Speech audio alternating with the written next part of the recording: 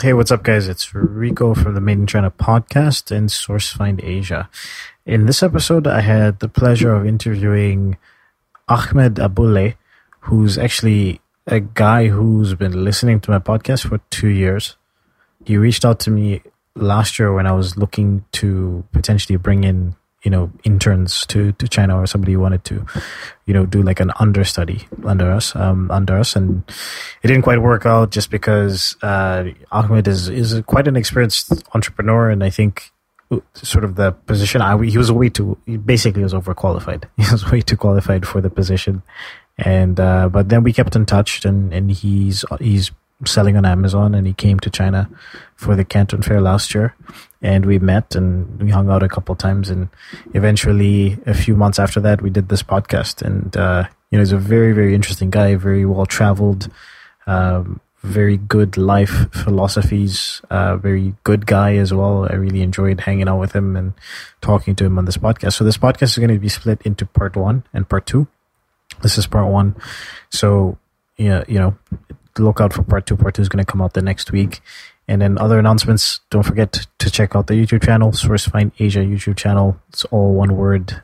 We have 2 videos up right now that just got released recently. Is it a trading company or a factory? One is a quick pro tips. Actually, the video was recorded when I was in Zambia, Southern Africa. So there's a little tour of my childhood home. And then, is it a factory or a trading company? Deep dive plus case study. I have a story about something that happened to me recently with a trading company trying to pretend to be a factory and trying to pull one over on your boy Rico. But too experienced for that. Anyways, without further ado, please enjoy the episode. I don't want to be a product of my environment. I want my environment to be a product of me.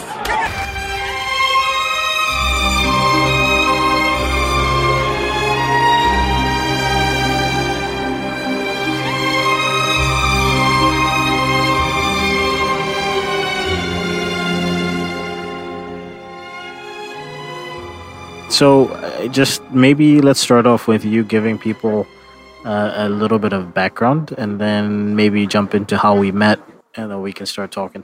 Yeah, definitely. First and foremost, I've been really interested in just a little bit about me. I travel quite a bit, and China has always been this country that I don't know much about. Mm-hmm. And whenever I ask people about it, I don't think they can tell me much about it. So when I was initially going to China, a lot of my friends were asking me why. And of course, I say, why not? I ask them, what do they know about China? And most people can't tell me anything about China. Yeah. So it was kind of like this unknown region that you hear about, but you don't really know much about. So originally it just sparked my interest. Started doing my own research in regards to culture, the country in itself, and of course business, which is probably the main driver in why I ended up coming. And I started looking up, different things. I actually posted on Reddit trying to get some advice. Mm-hmm. And Harrison actually was one of the people that sent me a message, and we connected back. We discussed, talked back and forth, and I asked him for some resources to help out, and he actually recommended, the SourceFind Asia podcast. So I started listening to Rico. He recommended. Did you recommend the podcast, or he just sent you to my website? I think he sent you to the SourceFind Asia website, and then you came across the Made in China podcast. He recommended the podcast. He said you should check out this podcast, I started listening to it, and I'm familiar with podcasts prior to this, so to me it was very easy. It wasn't like a challenge. Yep.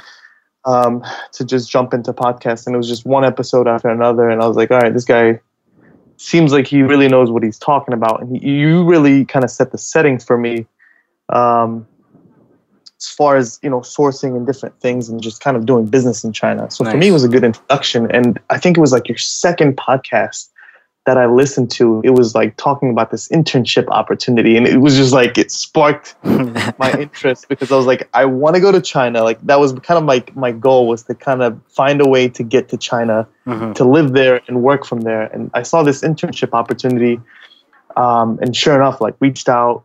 It didn't end up working out. But I mean, again, it was awesome that I still was able to get out there, meet you face to face, and we ended up hanging out. Yeah, it worked out in a different way, right? Like we ended up hanging out here and becoming friends. So like it's still, I mean, there's still, who knows what the future holds, but like at the end of the day, the value was maybe just becoming friends and you coming here and seeing how things go here and me taking you around a little bit, like piquing your interest and the interesting conversations that we had when you were here.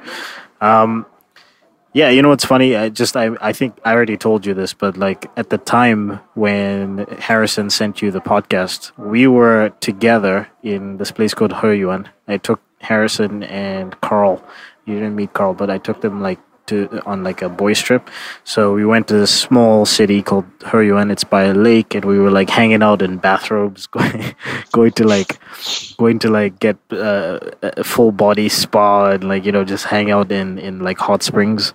And Harrison's like, yeah, I met this guy on Reddit. I'm gonna send him a link to your podcast or whatever. And then I think like the next day or 2 days later, you'd already like submitted the application for the internship thing. Yeah. It was definitely. It's amazing sometimes when you really want something, how the signs just kind of lead you to where you need to go.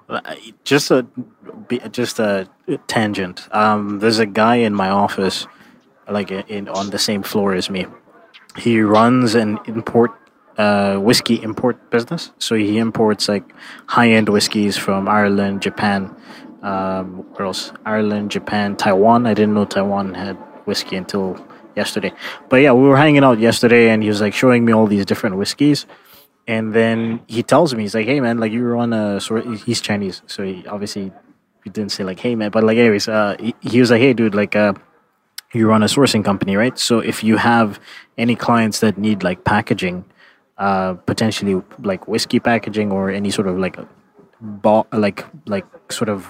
box packaging and like corks and stuff like that, he's like, yeah, I'm your guy. So literally the next day I get an inquiry on the website and it's a guy in Ireland who imports whiskey.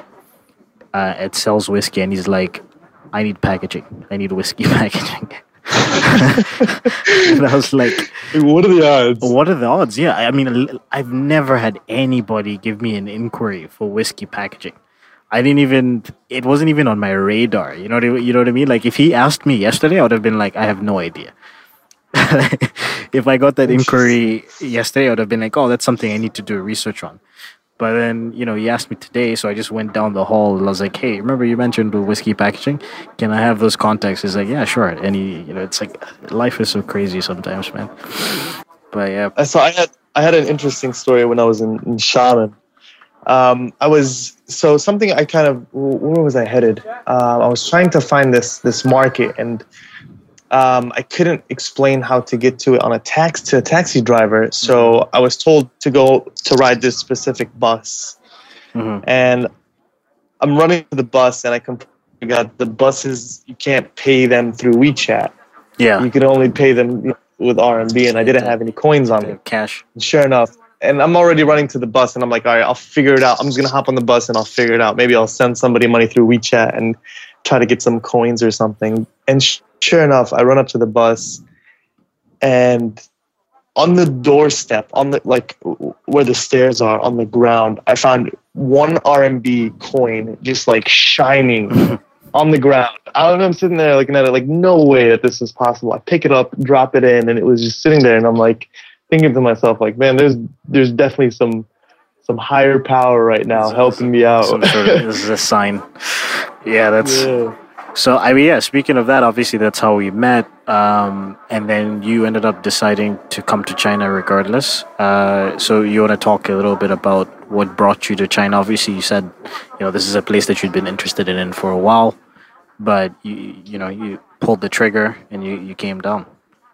Yeah, so I typically before I travel, I like to do a lot of research, kind of to give me the best bang for my buck when it comes to, and of course not wasting time. So I ended up actually booking a 1-month trip a little longer than what most people, book when they come to China. So for me, I recommend, especially if you come around the Canton Fair, I recommend 1 month. I think that's what makes sense, because it's like, if you come and let's say you do find a manufacturer at the fair, it's going to take 2 to 3 weeks to set up the order, and you have to visit them, and they're not always like located. In fact, most of the time they're not located in Guangzhou or Guangdong province.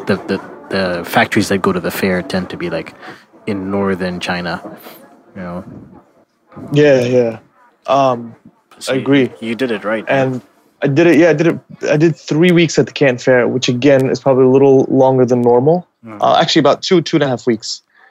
And I went to all 3 phases, which is something that I really just wanted to experience. I wanted to get an idea of what products are out there, and go into the fair. If this is your first time to China, go into the fair, and business is your interest. Go into the fair is, I think, probably the best decision I made, because I was able to see any product that you can imagine on the market, meet suppliers, make the connections. And I mean, even at the fair, there's a lot of networking going on. I was able to meet people left and right. And during the Canton Fair convention, there's a lot of meetups and a lot of events happening. So I was kind of doing research on that prior to going. So that way I kind of, had a plan. So, okay, this day I'm gonna hit up the fair. This evening, I'll hit up this event. I saw on Amazon. That's kind of one of the things that I do. So for me, there was like Amazon seller meetups that I was able to attend. And there you're shaking hands with people that are clearing anywhere between $750,000 to $1 million in sales a month. Yeah. So these guys have a lot of knowledge. They know the ins and outs, of e-commerce. I mean, and going to, again, even on the train, I like to talk to everyone. I socialize. I'm a watcher. I like to watch and just understand kind of people's, especially, the Chinese, understand kind of their way of thinking. And it's very difficult to, if you don't speak Chinese, it's very difficult to understand the Chinese mindset. So for me, watching is kind of one way that I learn. And through watching, I was able to pick up a lot, but at the same time, it would also initiate a conversation with someone on the train as to ask them a question or whatever it may be. And just talking to people on the train, and I was able to make a lot of connections as well. So that's kind of how I kind of jumped into China Canton Fair. It was sort of one of the reasons I went. The second half of my trip was to visit my current suppliers and visit their manufacturing plants, to check those out. Yeah, and before you jump into the second half of your trip, I wanted to point out something is I should do a podcast about this. There's a lot of stuff that goes on around the fair that people don't know about. So I think a lot of people, they just know about the fair, right? But they have no idea about all these Amazon meetups and stuff like that, because a lot of these meetups are organized by people that are based here, and then we kind of have like a tight-knit community. It's very interesting when you're in China for like a year, especially if you're in like Guangzhou, Shenzhen, Dongguan area. Like, you end up meeting everybody, or at least you meet somebody who knows somebody else who knows you. Like, it's always like that. So we have all these FBA meetups. There's like crowdfunding meetups. There's IoTB. But this is all done around the fair, because they know that most people will come to the fairs, or they'll come to China around that time. We also have the EC meetups, Enter China. Maybe not so much now, but before, traditionally, the meetups were always around the fair, and a lot of people didn't even go to the fair; they just came for the meetups. So that's something that I think a lot of people don't know about, and just wanted to make sure that people caught that. That's a good point, and even I think out of those meetups that you go to, you'll learn about other meetups that are happening. Yep. And so a lot of this stuff is marketed on WeChat. So like the people that don't have WeChat, they will never know like when these meetups are. Like, you probably came down, you already had WeChat, you came down, I added you to a few groups, you met some people, they added you, and then that's how you know about all these like events. For sure. Have you discussed WeChat on your podcast before? A bunch of times, but okay. I'm not sure if people I'm not sure people understand the power of it. I think people just think of it like, oh, that's something that happens in China, kind of thing. You know what I mean? Sure. It's I plan on sharing this podcast kind of with my friends who I have not told about WeChat. So I just kind of want to quickly break it down and just how much I absolutely love WeChat compared to any other app that I have on my phone. I think if you have never heard of it, you should definitely look into it just to kind of see what it's about. WeChat is an application that's almost like Facebook, WhatsApp, and a light preview of Apple Pay, all in one. And it also has like Didi, which is also the Uber feature of it. Now, WeChat for me was probably one of the biggest game changer in the entire process of my trip. It has a translate feature, so I was able to talk to a lot of people who I couldn't communicate with by just adding them to WeChat and just typing in English. They would they'd be able to translate it in Chinese, and then I would be able to translate Chinese into English. Of course, there's the pay feature, where you can pay for anything, and you can go to the mall, buy clothes. You can go to the grocery store and buy groceries, but at the same time, you can find a guy selling fruit on the side of the road, and he even accepts WeChat, and so does the taxi driver. So I thought that was just a very interesting experience, part of the experience of my trip in China. Yeah, it accelerates your payment. Like you can be in. Let's say there's a. Let's give an example. It's more relatable. Let's say you wanted to go to a new concert. Let's say Drake's in town or whatever. You're on WeChat and then you see this, in a group chat. Hey, Drake's performing in my city. Oh, that's awesome. You click on the link. You go to the link. You read. Oh, Drake's going to be this time, that time, this venue. You're like, yeah, I want to go. By the end of the link, it says, buy your ticket now. All you do is scan the QR code. And then you pay for the ticket directly in WeChat through the QR code. It already has your information. It knows your name. It has your phone number. Then that's all you need to pick up your ticket. Or you Pretty amazing, or you get a QR code within WeChat that you can then take to the venue and scan to get into the concert. Like, it just accelerates the speed in which you pay for stuff. I know a lot of people in China who just don't carry cash anymore.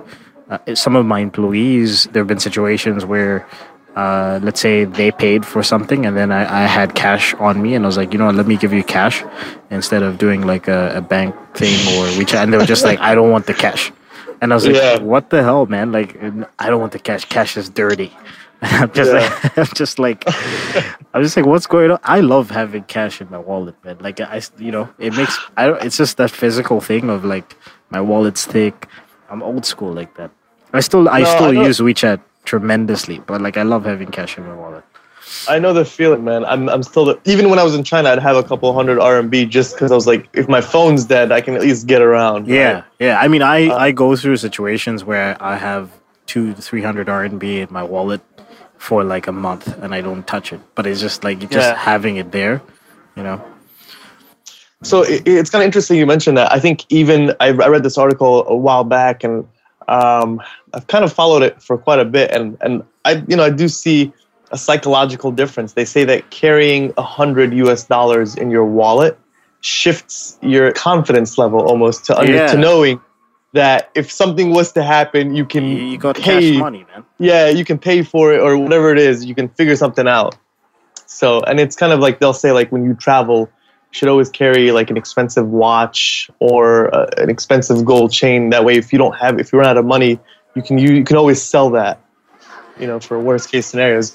But of course, now with WeChat, you don't need any of that anymore. And I think, it's interesting how they quickly adapted to that. Yeah, I mean, for me, the cash thing, there's two parts to it. Definitely the confidence thing is a big part of it. When I have, like I have maybe, let's say, 500 or 1,000 RMB in my wallet, which is, sometimes I do that. I feel good, man. Like, I feel good about having that in my wallet. Just like you said, if anything goes wrong, I've got cash. If my phone dies, I can pay for stuff. At the same time, I don't have to pull out my bank cards, and then the second part is spending physical cash. There's also studies on this. Like spending physical cash makes you think a little bit more about what you're buying. Whereas when I spent way too much money using WeChat, not realizing because how you much money I don't like spent. it's like a video game. Like you're just okay. It's too easy. Just, it's too let easy. me just put my thumb on the touch screen here and like scan it and then put my thumb for the print and then we're done. Like I don't even have notifications on my phone. Like I turned off my notifications, so I don't even see the money like leaving my bank account until I check. Yeah. Whereas like if you have physical cash and you're like, dude, I had 500 RMB, which is like let's say $80, or in your wallet, and then like you spend it, and then you're down to $10. You're like, whoa, I spent $70, man. Like you're like, you have that moment where you catch yourself, right? But yeah, exactly. And I think that kind of explains why China is they're a consumer society. yes, And I think WeChat is not helping by any means. I was reading some stats on WeChat, and it talked about how much people were spending and using the app. And it was showing that in almost 2 years, the spending doubled.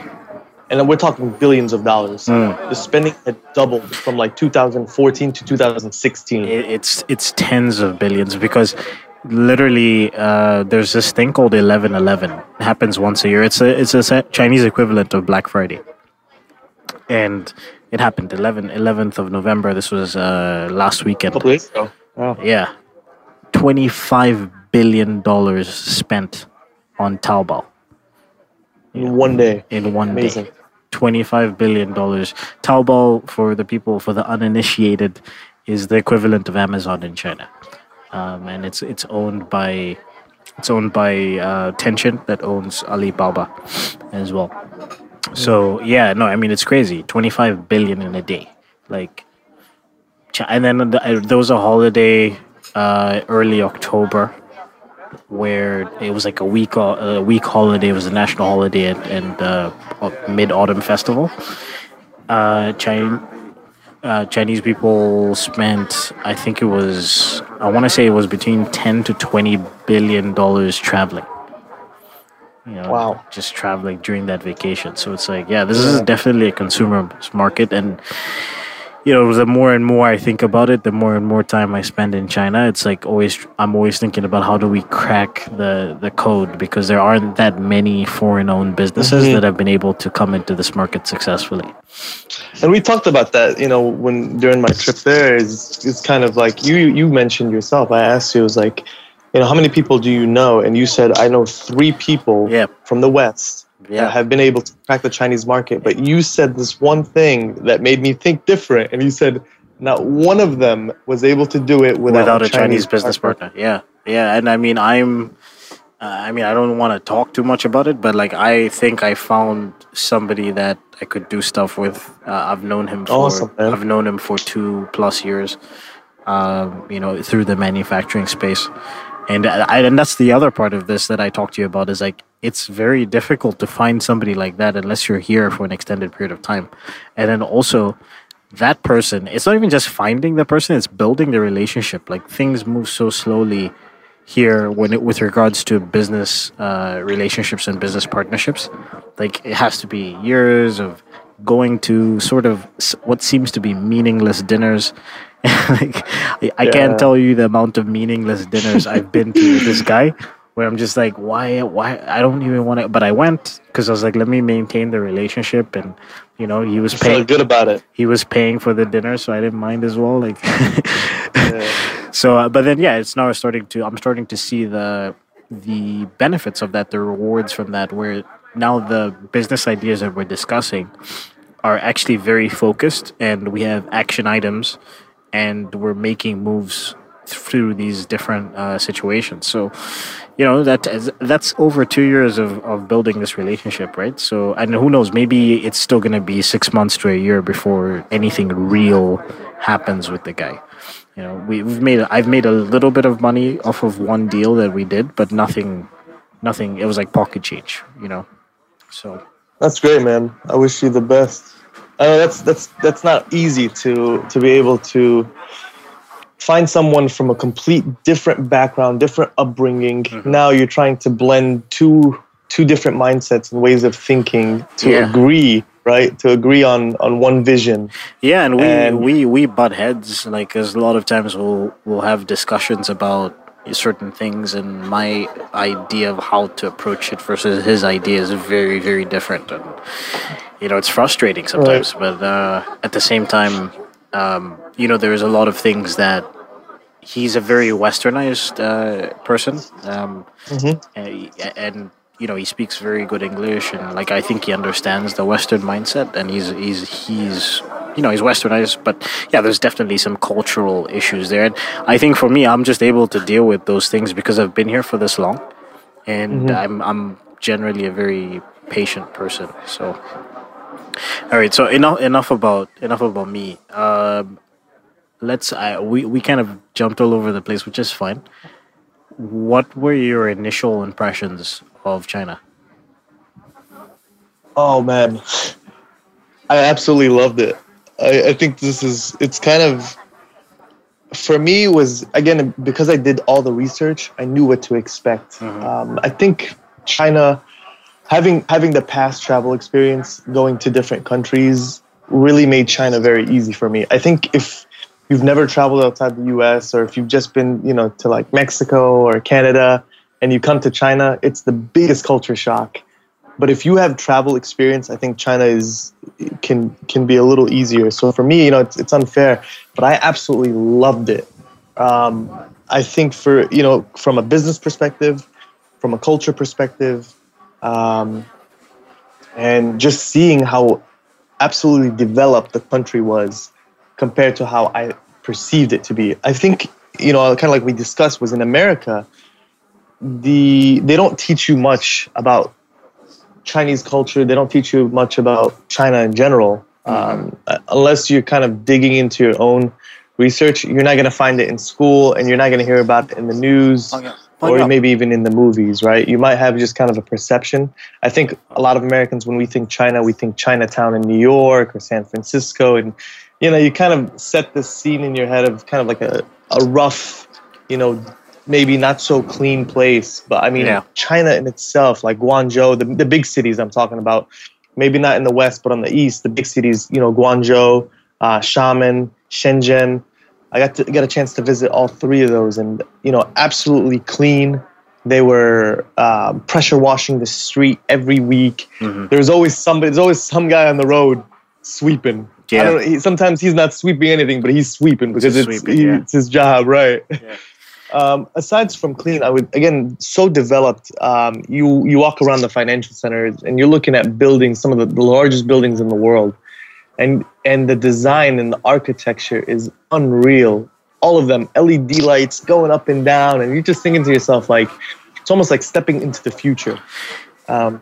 Yeah, because the thing about a lot of the stuff is that it's so new. When you talk about cities like New York, they have a lot of, well, not that Guangzhou doesn't have a lot of history, because Guangzhou is also one of the oldest cities in the world. But like, Guangzhou didn't have that much money. New York has had skyscrapers since like probably the 1800s. So like, but then some of those skyscrapers are still there. Most of them are still there today, and whereas in China, like, a lot of the stuff that we see has come up in the last 5 to 10 years.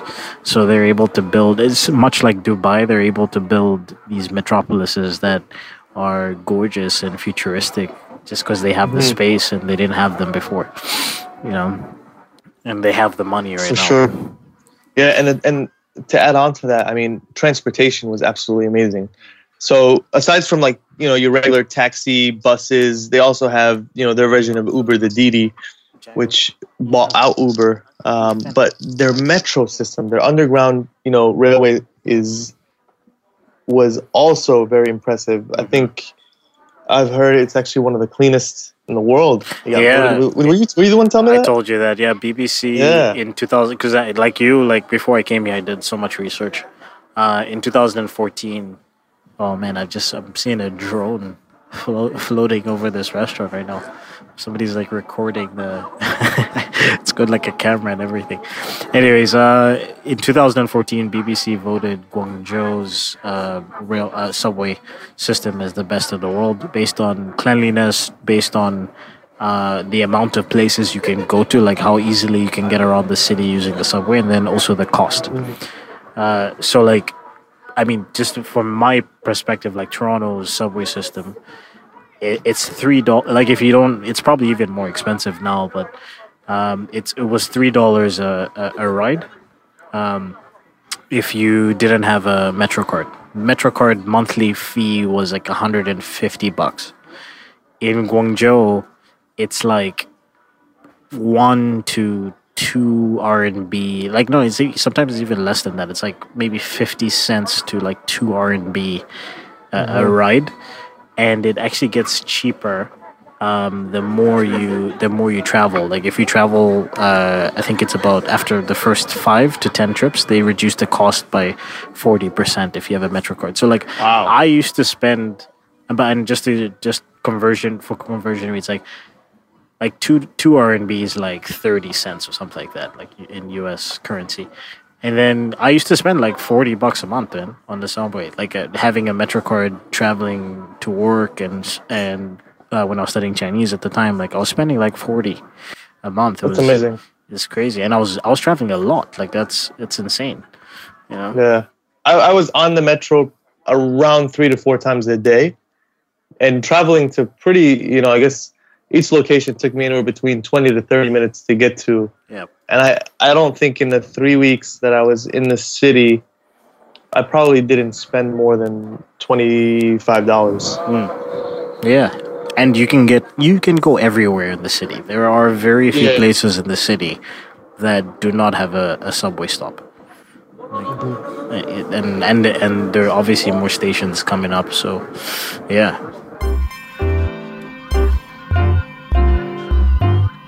Hey, what's up, guys? We will return to regular scheduled program shortly, but I just wanted to let you know about a new service that we just launched. It's a design for manufacturing service. We've hired a very, very fantastic industrial designer who has experience working with doing DFM for South American manufacturers as well as Chinese manufacturers.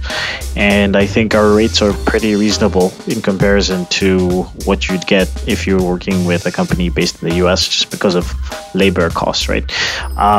So what we can now do, what SFA is now capable of doing, is taking a crudely drawn product idea on a napkin. You drew it drunk in a bar or something like that, and then taking it into 2D, giving you recommendations on the bill of materials, and taking it into 3D and CAD, and having that formatted specifically for manufacturers, right? So we're doing a beta launch at the moment. Official launch date is June 4th for the beta launch. For anybody that gets in before the beta launch, there will be a special discount. So if you want more details, go to the website and shoot me an email. It's rico@sourcefinasia.com, RICO@sourcefinasia.com, and just say DFM service in the subject line. Cheers. So yeah, again, impressed by the train system. I did the bullet speed train from Guangzhou to Shenzhen. That was amazing. Of course, they have the airports. So transportation, they're covered. They have everything. Yeah. Aside from that, the ability to pay, I think we talked about that a little earlier. That was nice. How friendly people were. I was extremely surprised. I've never been to a city this big. So to put it into perspective, I think New York City has 8 million people. Guangzhou has 13 million people. So we're talking about a 5 million people difference. The larger the cities that I've been to, I've lived in, I live in Houston now, 4th largest city in the US. I've lived in LA, 2nd largest city. And it's like, I've noticed the bigger the cities get, the meaner the people get. And I think it's just maybe not mean, but it's just not as friendly. Yeah. I think that's just because there's so many people, you're constantly have to dealing with everybody rubbing shoulders. But I mean, in Guangzhou, everyone is so friendly. If you say hello, people greet you back, and it's like people. If it's very interesting because the Chinese culture is very kind of conservative. I have to. But I have to interject. I think you have Go to give ahead. perspective on what friendly is, Sure. because like for me, I can't say that Guangzhou is the friendliest city in the world. But I will say, well, I'll let you explain before I Yeah. give my Did explanation. I say it in the world? Well, no, I was obviously that's Okay. hyperbole, but I'm just saying like Yeah. friendly. People So might get the I wrong get, idea, and then they come from here and my they're like, experience, "Fuck yeah. this place." Okay. So kind of where I was going into, they're very conservative in the way they're kind of traditional, but they don't speak to each other. They won't reach out and speak to strangers. Yep. But if you reach out and speak to them, and let's say you needed help, you needed directions, they'll make sure you before you walk away, you know exactly where you're going, or they'll try to help you out as much as they can. Mhm. Whereas like kind of the example of France, somebody will just pretend like They don't if you don't speak French, yeah, they won't speak to you in English, even though they might know English. And I've been, in South America where I've had people sit in Bolivia. Oh my God. I would ask somebody something and they would just tell me to go this way and to the right and just making directions up. Yeah. Whereas like China, I had just such a different experience, and people I felt like were very open, very friendly, whether it was for business or non-business reasons. So just genuinely nice. And I enjoyed that. I really did. And this was all throughout China. I experienced this through Shenzhen and Xiamen, and in Guangzhou. hmm I do. Okay, so my perspective is this: culturally, China does have a like they have very deep traditions around how they talk to people, how they, and I think this is around Asia in general. How you communicate with strangers or people that are visitors specifically. So I think a big part of it is when you're an expat, when you're a foreigner in China, when you go and talk to somebody, they immediately go, "Oh wow, like I'm actually talking with somebody that's not from China. This is very interesting for me." So then they treat you with way more reverence and respect than they would the average Chinese person. You know, I can see that. Yeah, I- I can see what. I have Chinese friends who have been like, we've been at a bar and I see a group of girls and I'm like, guys, let's introduce ourselves. They're like, oh yeah, you're a foreigner, you can do that, we can't do that. It's like you definitely get treated differently being an expat here. I'd say most of the friendliness, for me, at least in my opinion, comes from a curiosity of being like, oh, I've never seen a foreigner. I've never seen a black guy before. I've never had a conversation with a black dude. Hey, where are you from? And if I say Canada, they're like, oh, really, Canada? Then they're like, it's just one of those things. I've had those conversations so many times. But then you have the other aspect of China, which is that it's a very, very aggressive place. You can see how people drive. You can see people, the dudes on the scooters driving in the opposite direction of the road. You can see people not obeying the traffic laws. I call that flexibility. The people are flexible. I just think a lot of people in China just give zero fucks, man. Like you see people, they don't wait for you to get off the subway. They don't wait for you to get off elevators. And the one interesting thing to me was the skipping lines. Skipping lines. Which, there's no such thing as like, forming a right queue. If you're in line, some guy will just hop in front of you. And I learned that very early on, actually, at the Chinese consulate here in Houston. Yeah. Whereas this guy just jumped in front of me, and I looked at him like, "What are you doing, man? Yeah, like, I'm right here." He's like, and it's just a normal thing. Yeah. But another thing is, they're not aggressive. Like they are aggressive when they're driving, but face to face, they're not aggressive people. Yeah, it's not. They're not confrontational. It's not a confrontational culture, but there is that. It's like I don't know. It's not. I can't say it's exactly passive aggressive, but it's like somewhere in between passive aggressiveness and confrontational. So, like I talked about people getting off the train.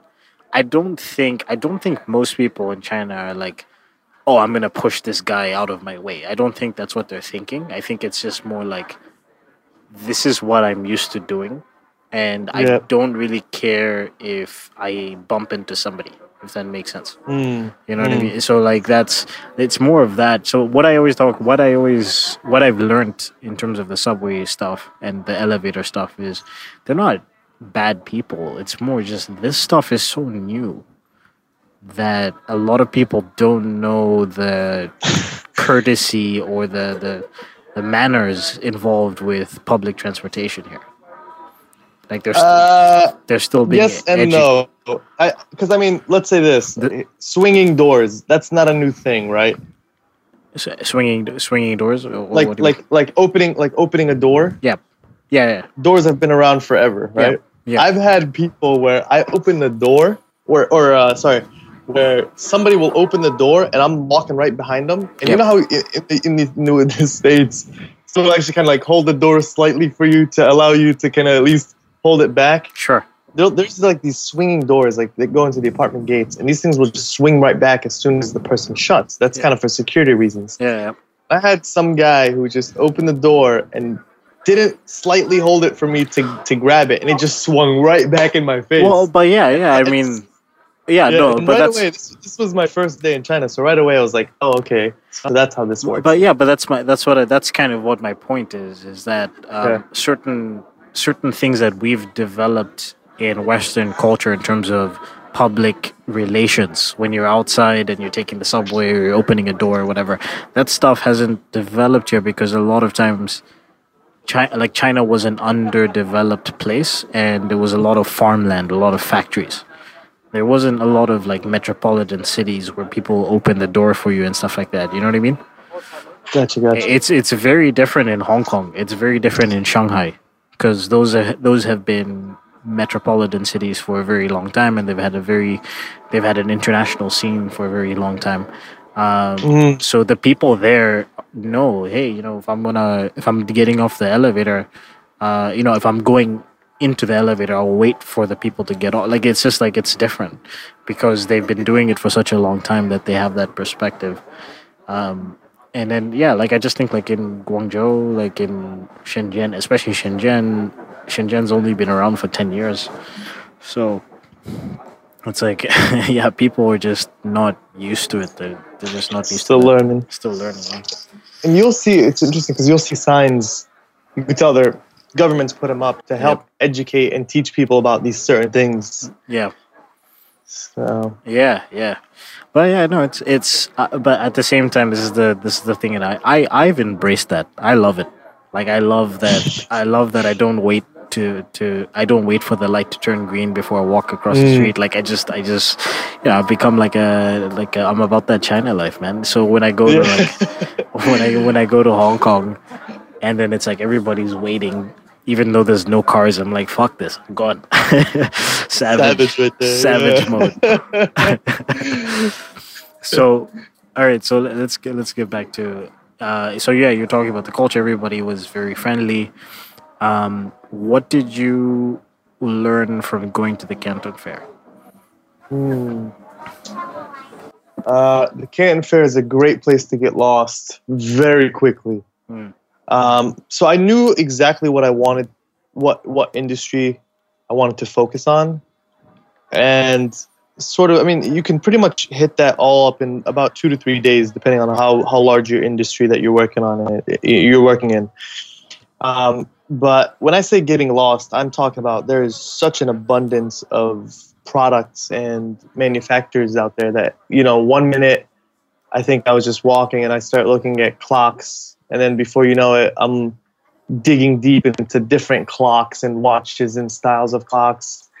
I'm not even in the clocks industry. I don't sell clocks or watches, but I just thought they were so cool because they're the designs and kind of, some of the features that they had on these clocks. So it's like, it's an easy place. I mean, you could spend 2 hours looking at, one category and be in that one category if you don't know what you're doing. There's a lot of walking.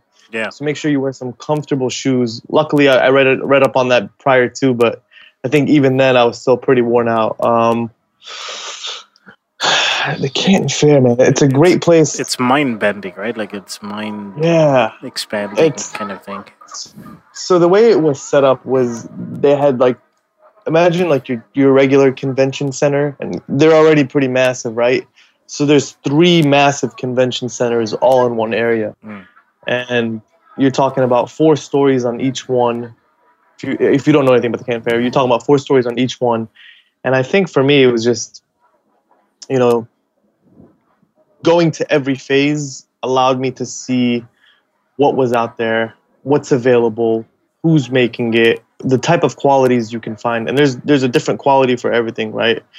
So if you're willing to pay the price, obviously you can get something higher quality. If you're looking for, cheaper products, there's also that too.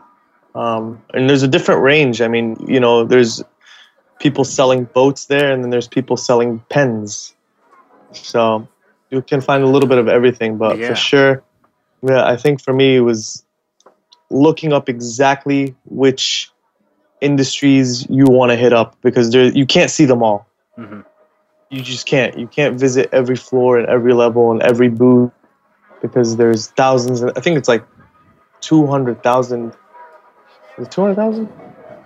200,000 visitors. But I think it was about 50,000 suppliers there. Yeah. So and everybody wants your business card. So if you don't, unless you want your business email to get hit up hard when you come back, you're gonna have hella spam after the Canton Fair, man. You have to use a fake email address.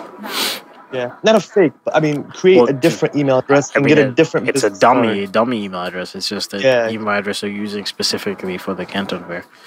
Yeah, and make sure the card looks a little decent. Mine literally just had a logo, my name, and my email, and every person that got it was like, "This is," and mine was like, I'm not gonna say it, but it was like my name in a different way with like canfair@gmail.com. So they automatically, as soon as they looked at it, they knew it was like a fake, like a dummy email. Yeah. And they were like, can I have your real email? And I told them, I was just like, listen, it was like, just email that. I was like, I check it. Don't worry. Like, I'll respond. And, everybody wants one. If you're looking at, if you could just be walking by and looking at something, and they'll right away jump to you and they'll be like, name card, and it's just like, because it's like it's lead generation for them in person, So they afterwards they spam you. I still get emails from people that I met at the Canton Fair 3 years ago, whenever they have like a Christmas special or they release a new product or something like that. Like it's like one of those things where I've had to block people. But I used a different email. I used one email address that I don't use frequently when I went to the Canton Fair. There you go. Yeah. And another thing about when you're talking to a lot of these guys, I think something that was important for me was writing everything down.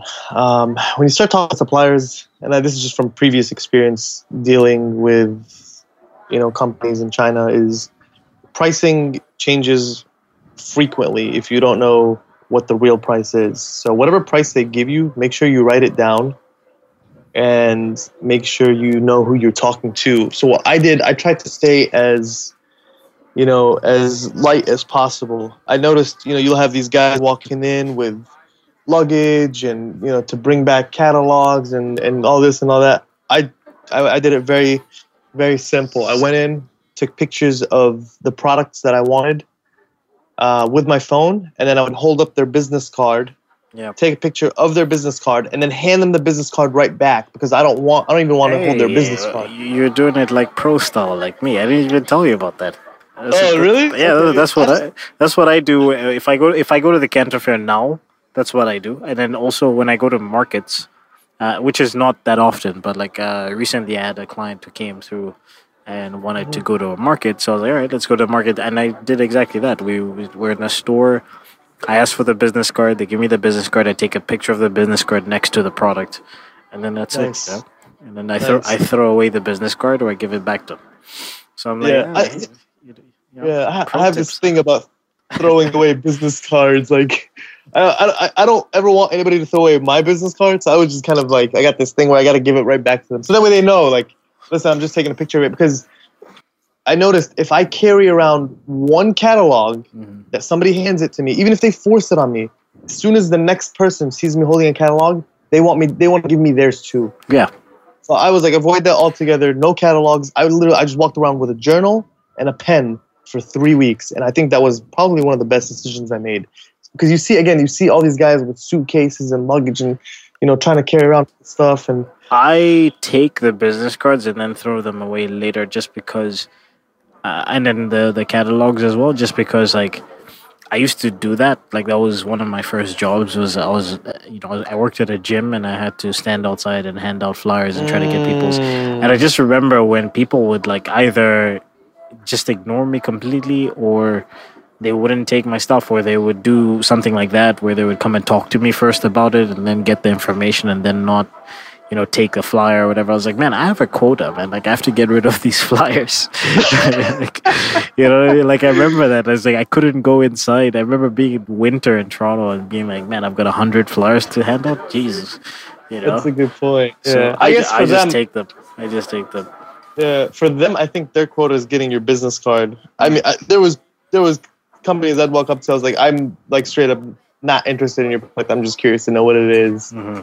And they're like, name card. That's another thing. They don't say business card. I'd ask them for a business card. They would just look at you. Yeah, they say name card. There's name card. There's no like the Chinese word for it is Ming Pian.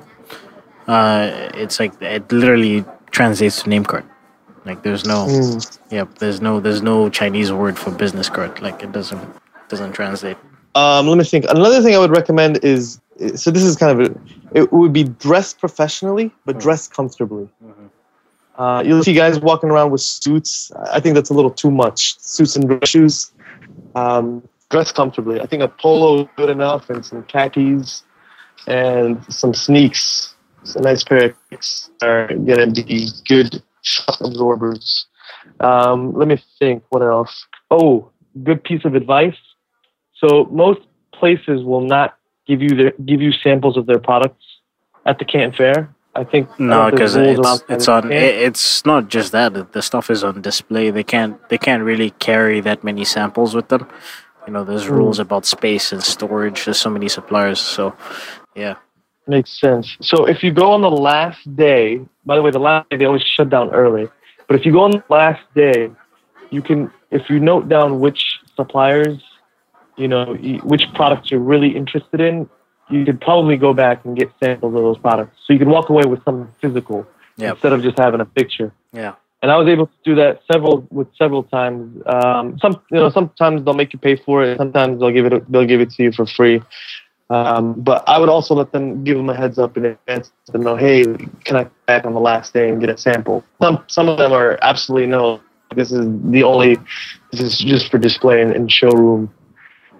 Let me think. Well, the food in China was a little rough. I think that was the hardest. I talked to you about the food stuff. Yeah. Yeah, it was probably the hardest. But aside from that, food becomes easier in China when you're here. When you know how to use the apps and you have, WeChat set up and Alipay set up, and you can order food. Like I eat, like today I had two salads. The first one was broccoli, egg, shrimp, avocado, and then the second one was chicken breast, tuna, broccoli and tomatoes. So it's like I eat that every day. It gets delivered to my office. Like it's all good. That's nice. Yeah, I didn't get a chance to learn how those apps work. So I would constantly. It was always a hunt for what am I going to eat today. Now I personally, I'm like you. I'm a healthy eater. So when it comes to finding healthy quality food, it can be a little difficult sometimes. And I think the hardest thing I had trouble finding was like a nice salad, kind of like the way we're used to it, in the U.S. Nice, cold, fresh cut up salad. Honestly, man, here, that stuff is so new here. It's crazy. Like if you cut to over 2 years ago, there was literally one salad place I could think of to order from. And the app with thousands of restaurants. It was like one salad place. Oh man, that stuff is so new. Juice, like freshly squeezed juice and all that stuff. That stuff came up in the last 2 years, man. It's so crazy. Yeah, everything there is cooked. The vegetables are cooked, and another thing was like the water. That took me some. At first when I walked into a restaurant and they served me hot water, I was just like. And that's the thing is you know, in the U.S., especially here in Texas, everybody wants cold, ice No, cold water. that's everywhere outside of China for sure. Okay, and then but China, it's like you show up to the restaurant, and the guy's serving you hot water, and I'm sitting there looking at like hot water. But I'm not gonna kid you, Rico. After my 3 weeks there, Yeah. so used to it that now back here in Houston, I've been here now for You drinking my hot second water? day. I drink hot water. man. Oh, Jesus. I start my morning with hot water. Today, I actually skipped my coffee because I started drinking hot water, and I was like, maybe I don't want coffee. Maybe I want a hot liquid. And hot water is really what I. That's hilarious, man. That's very interesting. Yeah. For I me, think- I'm not a hot water guy, but I've become more open to room temperature water. Like before, I was always like cold water, winter or summer or whatever.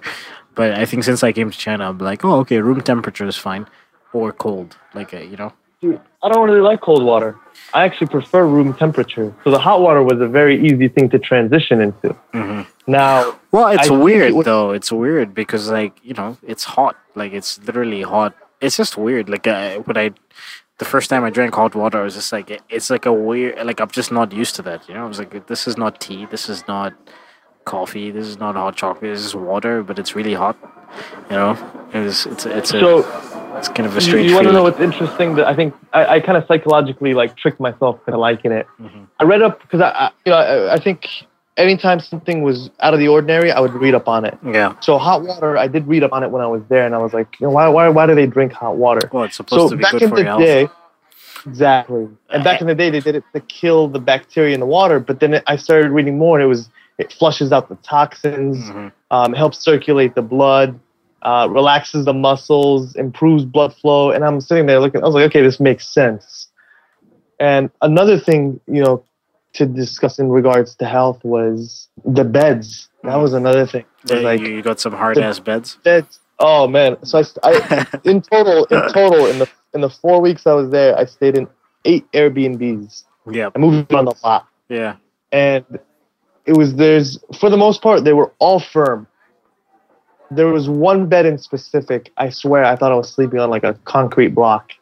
It was terrible, and it wasn't until I came back, and again, this is the benefits of firm beds, and you know what they believe it's better for your back and so on. Well, that's not even a Chinese thing. That's been known for a while that you know having a firm bed is good for your back.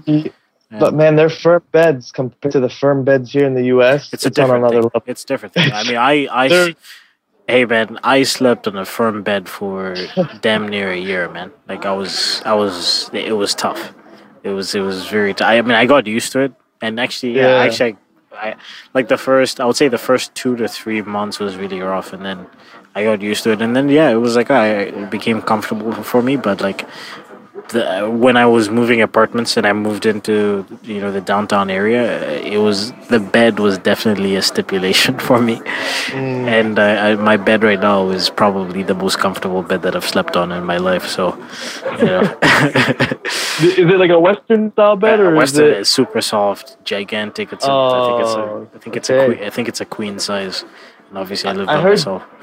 I heard that market's actually it's growing pretty big, and they sell Western beds. I guess Western beds to expats for high prices. Yeah, I mean I don't know about the expats for high prices, but like when you move into an apartment, in general, it's already furnished.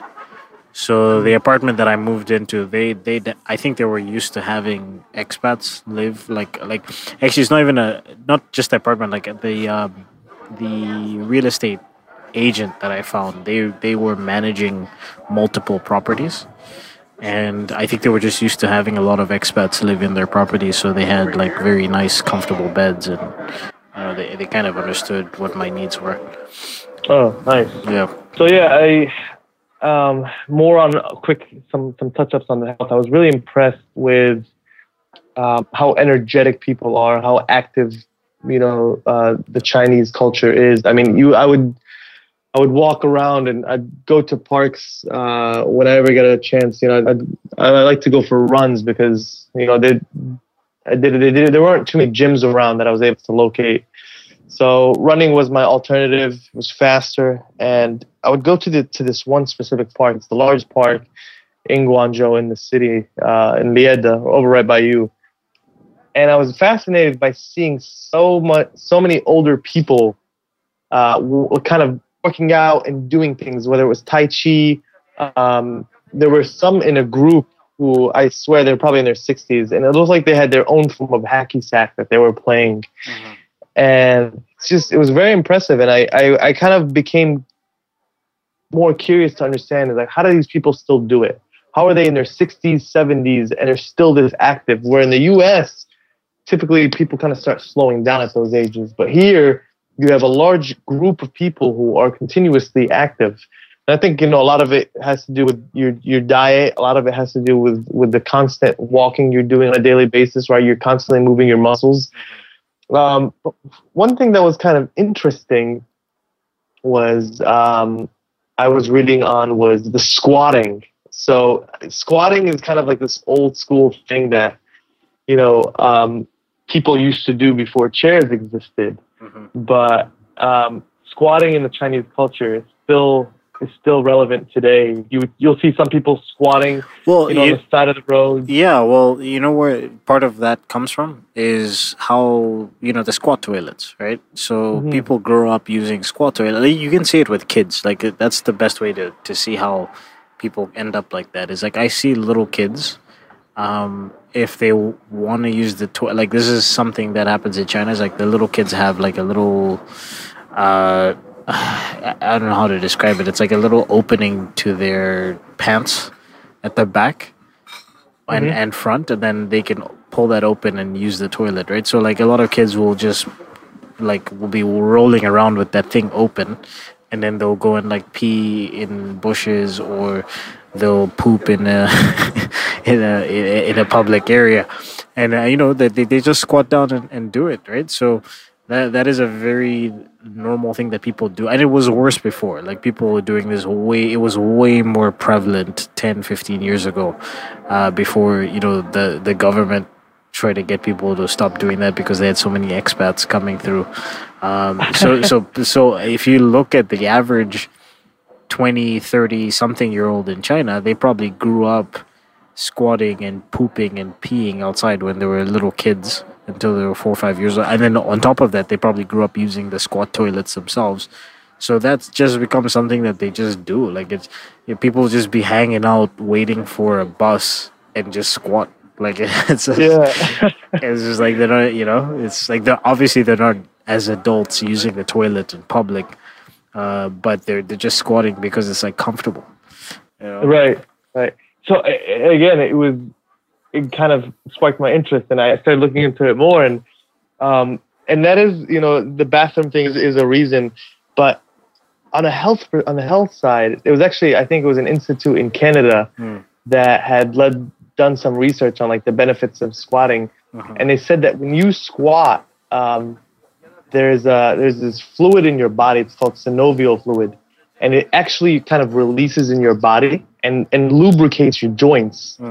And it does this when you're squatting.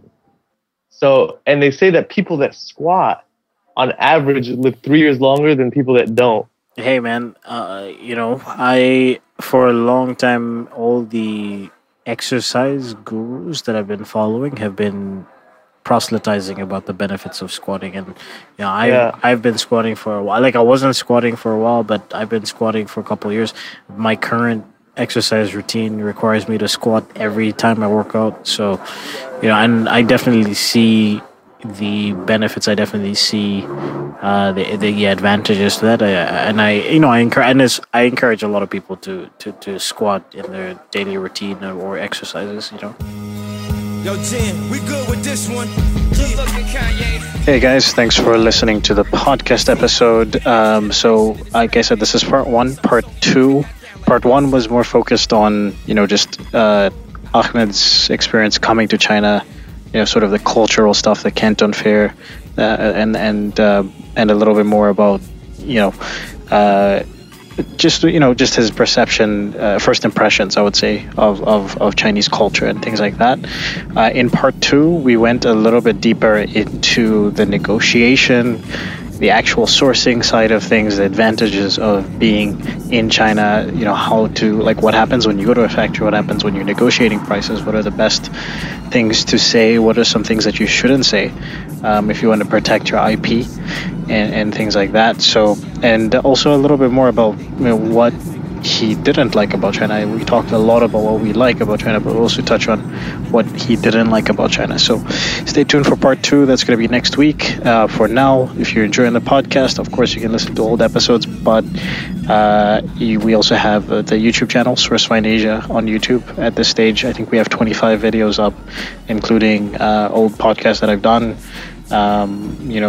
We have Is It a Factory Part 1, Part 2. One is a deep dive with a case study. I have Day in my life, 25-year-old CEO. I have 5 days in Nantong. There's a ton of videos up there, so check them out. And please do share and like, because I'm trying to grow the channel. All right, cheers. But anyway, though, she got it on smash like mashed potatoes. High class with an ass that'll smash on J-Lo. Lay low, got Play-Doh, stash the payroll. Ain't no credit card, spending cash on Rodeo. And me, I'm at the store since swap meet. Looking for a pair of Air Ones and white tee. She wants champagne, I got Cisco and Kool-Aid. Why go to the movies?